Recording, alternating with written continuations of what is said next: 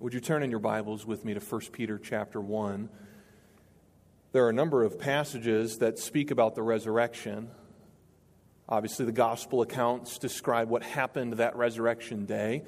But because of the death, burial, and resurrection of Jesus, all of the New Testament is centered around that key event, what is called the Christ event. His death for sins, His resurrection for our justification, Romans 4 says. And so I've selected just three small verses here in 1 Peter chapter 1, verses 3 through 5 to dive into this morning for just a few moments together. Every person has events in their life that they would say changed the course of their life. For me, one of those events was when my family decided to change schools when I was a freshman in high school. I was 14 years old. The school that I had been attending was falling apart in multiple ways, academically as well as spiritually. I attended Christian schools growing up. And the new school that I transitioned to was well run, challenged me academically, but more importantly, I found myself in an environment where other people, other kids my age, other teenagers loved Jesus, and that was new. That was totally new to me. And it was an incredible decision. That event, amongst a key other few, really altered the direction of my life. And my parents made that decision for me. It was not something that really I had a say in. I was certainly in favor of it, but ultimately it was a great decision that altered the direction of my life. I know you've been thinking, what is it that event? What maybe two or three key events have you had happen to you that have changed the direction of your life? Perhaps you lost a parent to cancer as a child or teenager. Maybe it was an unexpected job opportunity or an unexpected job termination. Maybe you moved to another state or served in the military. Maybe you had an injury or an accident, or even as an adult, the sudden loss of a loved one. Everyone, no matter how young or how old, can point to key events in their life that have dramatically shaped the course of their life, whether good or bad. And no matter how significant these life events may be, no matter how impactful, there is nothing so radically transformative in a person's life than an encounter with the risen Jesus. We see this illustrated on the pages of Scripture as the disciples met the risen Jesus and their lives were totally transformed. Think of Peter, right? The great denier, the one who bragged and boasted and then denied. And here he is, just a month and a half later, proclaiming the gospel to thousands. What about Thomas? Doubting Thomas, we call him. We probably should call him Believing Thomas, because that's how he ended up. Saul, the persecutor, transformed into Paul, the apostle and preacher. Jesus' resurrection transformed, changed, altered, whatever word you want to use, changed the course of their lives. And Jesus continues to profoundly change the lives of people today. And yet, if you're like me, too often we don't consider how profound of an impact Jesus' resurrection should have on us. We come to services like our Easter service here today, and we think about the gospel, and we rejoice, and we say amen to some of the choir songs, but it doesn't really transform us like it ought.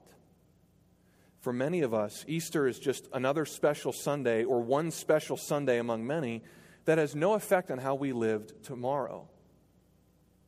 But that doesn't do justice to the resurrection. The Apostle Peter remedies that. He begins his first letter with a doxology, a praise to God. And in 1 Peter 1, 3 through 5, he reveals that our salvation comes through the resurrection of Jesus from the dead. Through the resurrection from the dead. In these verses, Peter mentions four profound results of Jesus' resurrection of the dead that can fundamentally alter the course of your life. In fact, if we just glance at it here, Jesus' resurrection gives new birth to those who believe, grants us a living hope, gains us an eternal inheritance, and guarantees the completion of our salvation. There's a beautiful progression in these realities. So let's start by reading these verses together and then working through them one by one. 1 Peter chapter 1, verse 3.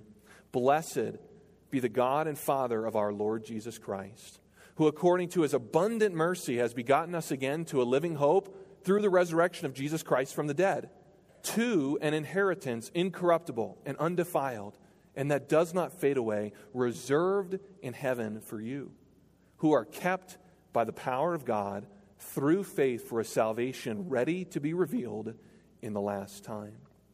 The first profound result of Jesus' resurrection is found in verse 3. It is this: Jesus' resurrection gives new birth to those who believe. Peter says that those who believe are begotten again. That word begotten is kind of an old-fashioned word. It simply means caused to be born again. And Jesus explained this concept of new birth in another passage of Scripture in John chapter 3 to a man named Nicodemus. Jesus told this Jewish rabbi that unless one is born again, he cannot see the kingdom of God. And with this statement, Jesus clarified the need for all people to have a new birth. In fact, if you think about it the other way, if we need to have a new birth, that means that we aren't alive right now. The Bible explains that all people need a new birth because all people are born into sin. Sin's not a politically correct word today, but it is one of the most hope-giving words because the Bible gives a solution for sin. Ephesians chapter 2, verse 1 says that all of us were born into trespasses and sins, and in fact it says that we are dead in trespasses and sins. No life, no breathing, no heartbeat. We are dead. All have sinned, Romans 3:23 says. There is none who does good, no, not one. As Pastor Hines likes to say, born twice, die once. Born once, die twice. What does he mean by that? He means that those who do not receive Jesus as Savior will die twice. They'll physically die at the end of life, but then they will also die spiritually as they are separated from God in the lake of fire for all eternity. Those who are born twice, those who are born again, as this passage says, only have the physical death to worry about. As Romans 6:23 explains, the righteous, just repayment for sin is death. So to receive eternal life, back in John chapter 3, Jesus talking to Nicodemus, he says very simply, you must be born again. You must be born again. How is a person born again? Nicodemus asked that same question. If you're familiar with the passage, you may remember that he kind of humorously asks, can a man, when he's old, go back into his mother's womb and be born a second time? And Jesus says, no, you've got the wrong idea. This is a spiritual new birth. And this spiritual new birth comes, as we've just sung, through the death, burial, and resurrection of Jesus. It's through the work of Christ on the cross. Jesus Christ, God's Son, came into the world and hung on that cross to pay for sin. He suffered for our sins because he committed none. As Peter in 1 Peter chapter 2 would later write, who himself, speaking of Jesus, bore our sins in his own body on the tree. By his stripes you were healed. Jesus died as a substitution so that you and I could live. And as you've heard in the scripture readings today, Jesus didn't stay dead. We wouldn't be here today if Jesus stayed dead. He is alive. And what the resurrection does is it proves the effectiveness of his death. Everything that the Bible says happened at his death on the cross is proven by his resurrection. As 1 Peter 1:3 says, we've been born again through the resurrection of Jesus. That's our text. So what does Jesus' resurrection do? It actually provides all the assurance that we need that we can be born again and made alive. Jesus' death gives life, not because there's some super spiritual, existential idea going on. Jesus' death gives life because he's alive. That's why there's life. He has overcome death. So for a person to be born again, they must repent of their sins and trust Jesus as Savior. This is what the gospel says over and over again throughout the scriptures. This is the moment when a person is born again. Just like when a baby is born, there is a time of birth, right? When your kids or grandkids post on Facebook that they had the baby, what do they always put? I feel like every decade goes by, new information gets added. Now we're doing like head circumference. I don't understand why we do that. Maybe it's because my kids had small heads and I didn't want to brag about a small head. I don't know. But we post time of birth, right? That's the moment they were born. The moment when a person is spiritually reborn is when they trust Jesus as Savior and repent of their sins. Peter concluded one of his sermons like this. He said in Acts 3, "Repent, therefore, and be converted that your sins may be blotted out." To repent is simply to turn away from your sin, and to believe is to trust Jesus as Lord and Savior. You say, so what do I do? What do I do with this? Well, I'm speaking, I'm sure, to many who have been born again. But in a crowd of this size, there are certainly folks here that have never been born again. So what do we do? What's the next step? It's simple. Believe and repent. Trust Jesus. He is alive. If you've never received Jesus as Savior, listen to the Bible. Don't listen to my authority. I have none. Listen to the Scriptures. This Jesus gave His life for you so that you don't have to pay the penalty for your own sin. And by confessing Him as Lord and Savior, your sins are blotted out. They're forgiven forever. You will be born again. Well, that might raise a question in your minds of why. Why in the world would a God so holy and loving and distant as that, we think He's distant, He's actually near to us. Why would a God like that come and do this? Why would Jesus die on the cross for us? What's so special about me? The Bible says there's nothing special about you. 1 Peter 1:3 says that it's according to what? It's according to His own mercy. It's the mercy of God that saves you. Jesus' death proves how great God's mercy is. Will you resist great kindness on your behalf?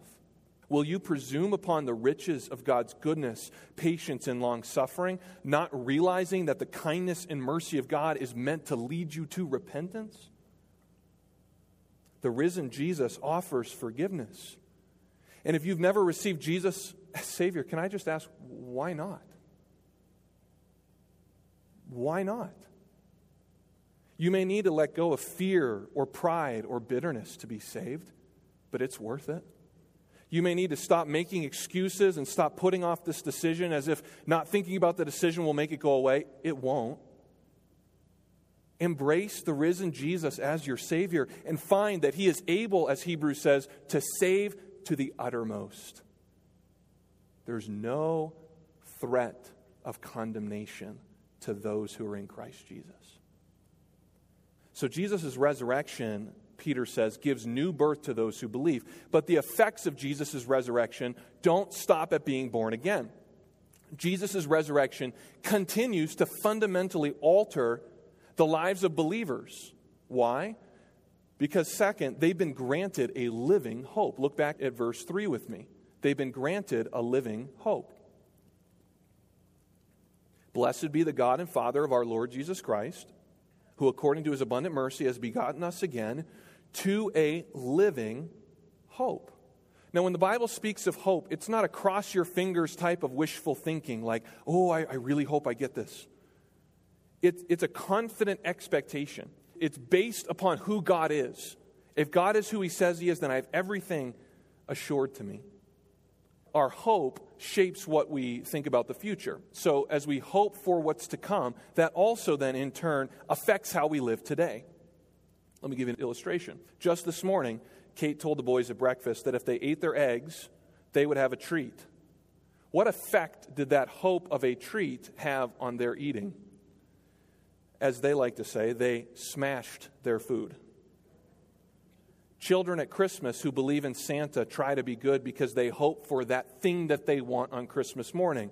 If you're an adult and you still hope that, we can talk after. On the flip side, though, you read about World War II history and people in prison camps or in death camps lost their will to live because they lost hope for the future. Right now, the NCAA hosts March Madness, which is a 64-team tournament for men's and women's college basketball. Every year, only one team wins. There's not four winners. There's one winner. And I think the championship game is Monday or Tuesday. It's soon. But at the start of the tournament, every fan of all 64 of these teams hopes that their team will win. Now, I have several brothers-in-law on both sides of my family who love Illinois basketball. And the thing about Illinois is they've been terrible for a long time. It's been painful. And this year they were really good. They won the Big Ten, if I remember correctly. They were a number 1 seed, so they were really set up to do well. They were a legitimate contender for the championship. Everyone was talking about them. And these guys, my brothers-in-law, were so excited.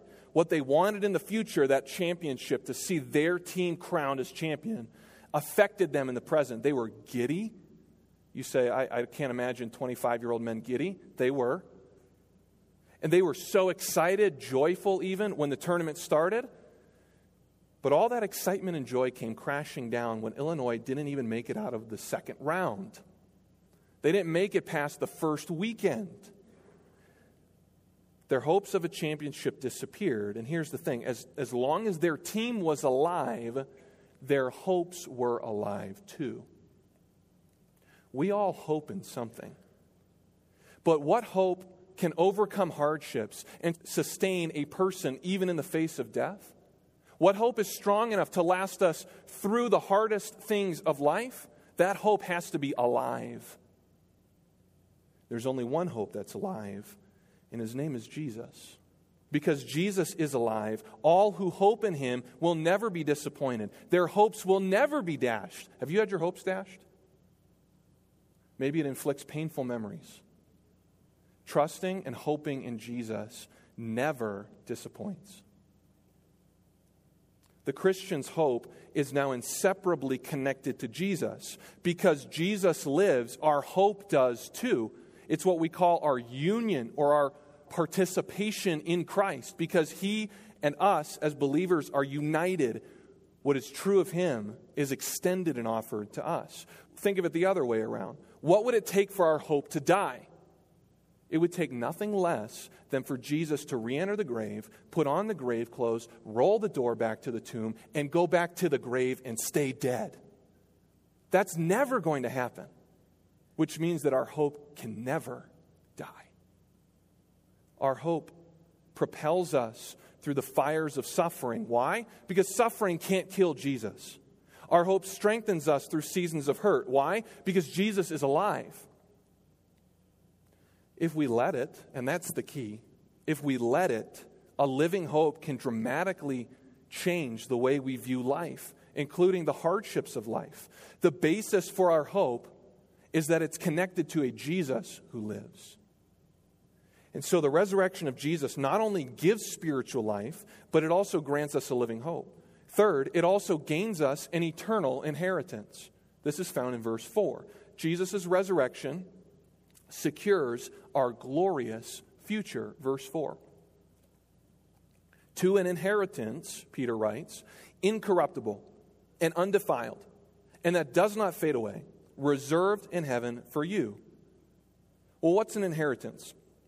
An inheritance, as you probably know, is a large or small amount of assets that are passed down to the beneficiaries upon an owner's death. When a person dies, their last will and testament is opened. Their assets are distributed to the parties named in the will. Some of you have been the recipients of inheritances. I think we're probably pretty much all very familiar with this concept.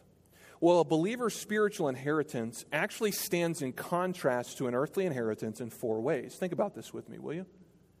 Earthly assets accumulate during a person's life only to be passed down at their death. That's just the way it works. The inheritance Jesus gives was actually acquired at his death, and it's passed down in his life. Second, because Jesus lives, these spiritual assets are not passed down at Jesus' death, but at our deaths. We are the beneficiaries of Jesus' inheritance, but we can't access these benefits until we die and get to heaven. Third, Jesus both acquired the inheritance and will be the party to give it away. He is the executor. The executor of an estate carries out the wishes of the deceased and gives away the deceased assets to those named in the will. Because Jesus lives, he's become the executor of his own inheritance. That means that he gives his children their inheritance personally.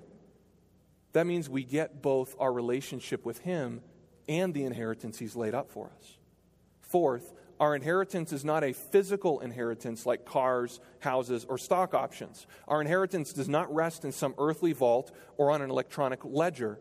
Our inheritance is spiritual and glorious, waiting in heaven with our names on it. In fact, look at how Peter describes our inheritance. He describes it with 4 phrases or words, 4 descriptions. Our inheritance is incorruptible. That means that it's impervious to corruption. It can't be decayed. It will never die. It lasts forever. Second, it's unfading. Incorruptible and undefiled is what the New King James says. That means it never loses its shine. Undefiled, it means it's pure, ritually clean, and untainted. It means it's unable to be tarnished, like pure gold is very difficult to tarnish. Third is unfading, never losing its shine. That means that the treasures of heaven never lose their luster. They never fade away. They never grow old. And then fourth, it's the phrase, reserved in heaven for you. That means that it's under your name and it's waiting for you. It's laid up for you in heaven. This treasure lies, we could say, in heaven's vaults, waiting until you arrive. All you have to do is get there and claim it. In 1947, De Beers Jewelers launched an ad campaign that changed the jewelry market for engagement rings. One commercial asked, "How can you make 2 months' salary last forever?" And the answer was simple: a diamond is forever. The messaging, in other words, was buy a diamond ring because those last forever. And honestly, diamonds here in this life are as close to incorruptible and undefiled and unfading as anything else on earth, and yet over time they lose their shine. They get chipped. They decay. May feel like they're forever because they outlast us, but they're not actually forever. The most precious of earthly commodities cannot compare to our spiritual inheritance reserved for us in heaven. So if our inheritance is incorruptible, pure, undefiled, unfading, already reserved for us, then why don't we live for these types of riches? Why are we so passionate about acquiring the stuff and the things of this life? We've already been promised a glorious inheritance far beyond anything we can imagine, and yet we are here, like C.S. Lewis says, playing in mud puddles in the slums when a holiday is offered us at the beach.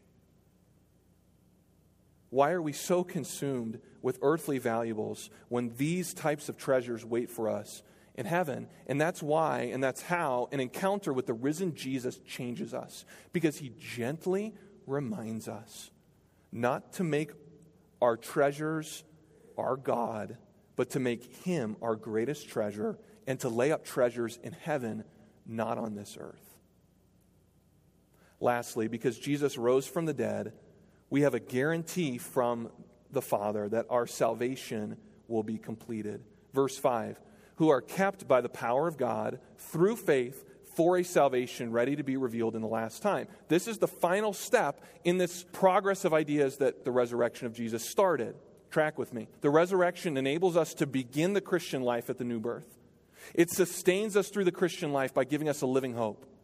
It promises us an eternal reward, so it motivates us by an inheritance. And now it guarantees that we will make it because we're protected by God's power. How strong is this power?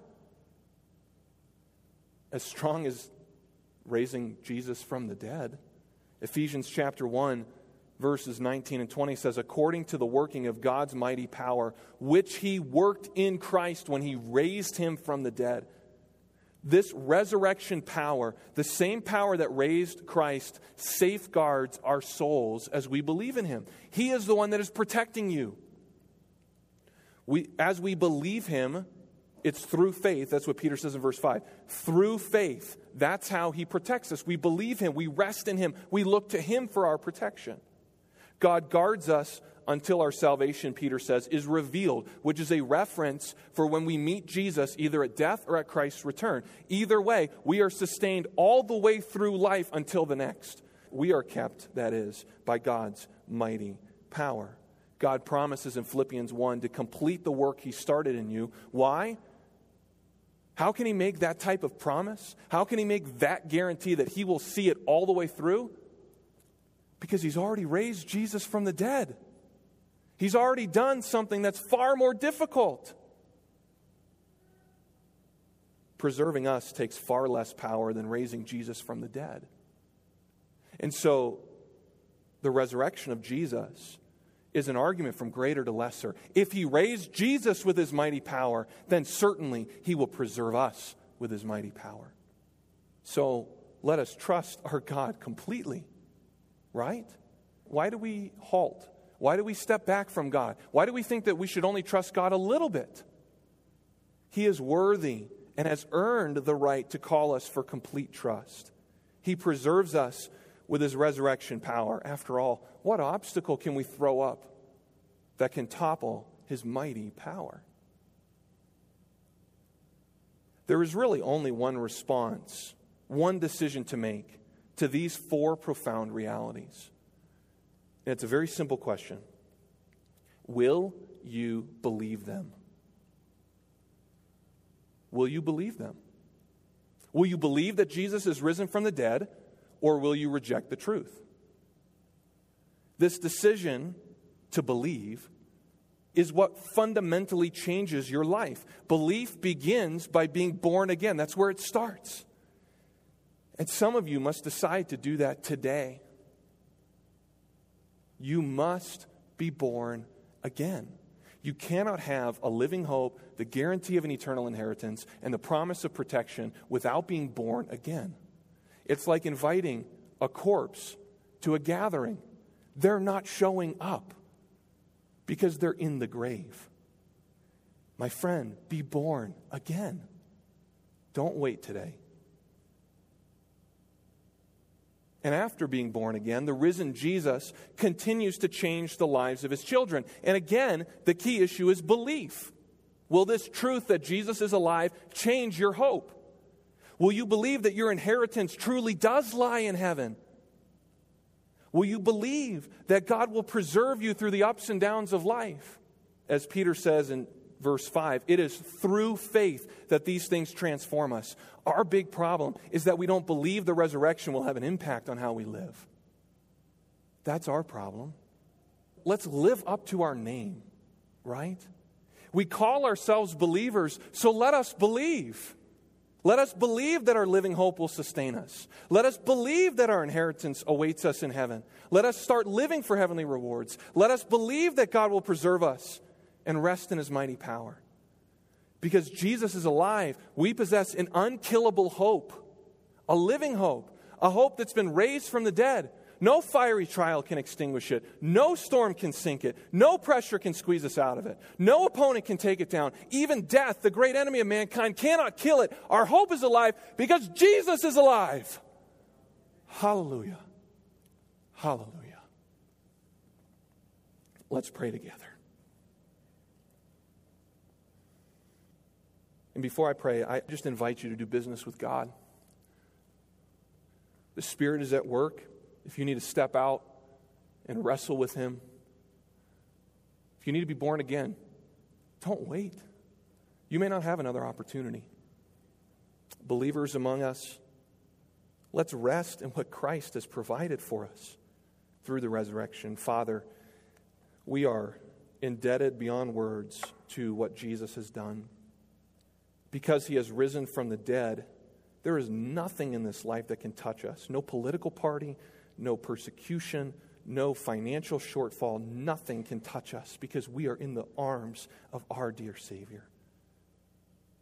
Why? Because he's not dead. He's alive. And so we pray that your Spirit would work, Father, that new births would be accomplished today, that today would be the day of salvation, that we would rejoice with men and women, boys and girls, no matter how age or what stage of life, that they have trusted in Christ as Savior. That on Easter Sunday, Resurrection Sunday, they too are raised from the dead. For those of us who profess to believe, let us live up to our name, Father. We struggle so much. We wrestle so much. We falter so much. But we know that your Spirit has been given to us. The Spirit that worked in Christ to raise him from the dead is now at work in our hearts to draw us to yourself. Minister to us, Father, and encourage us today as we reflect on these truths. In Christ's name, amen.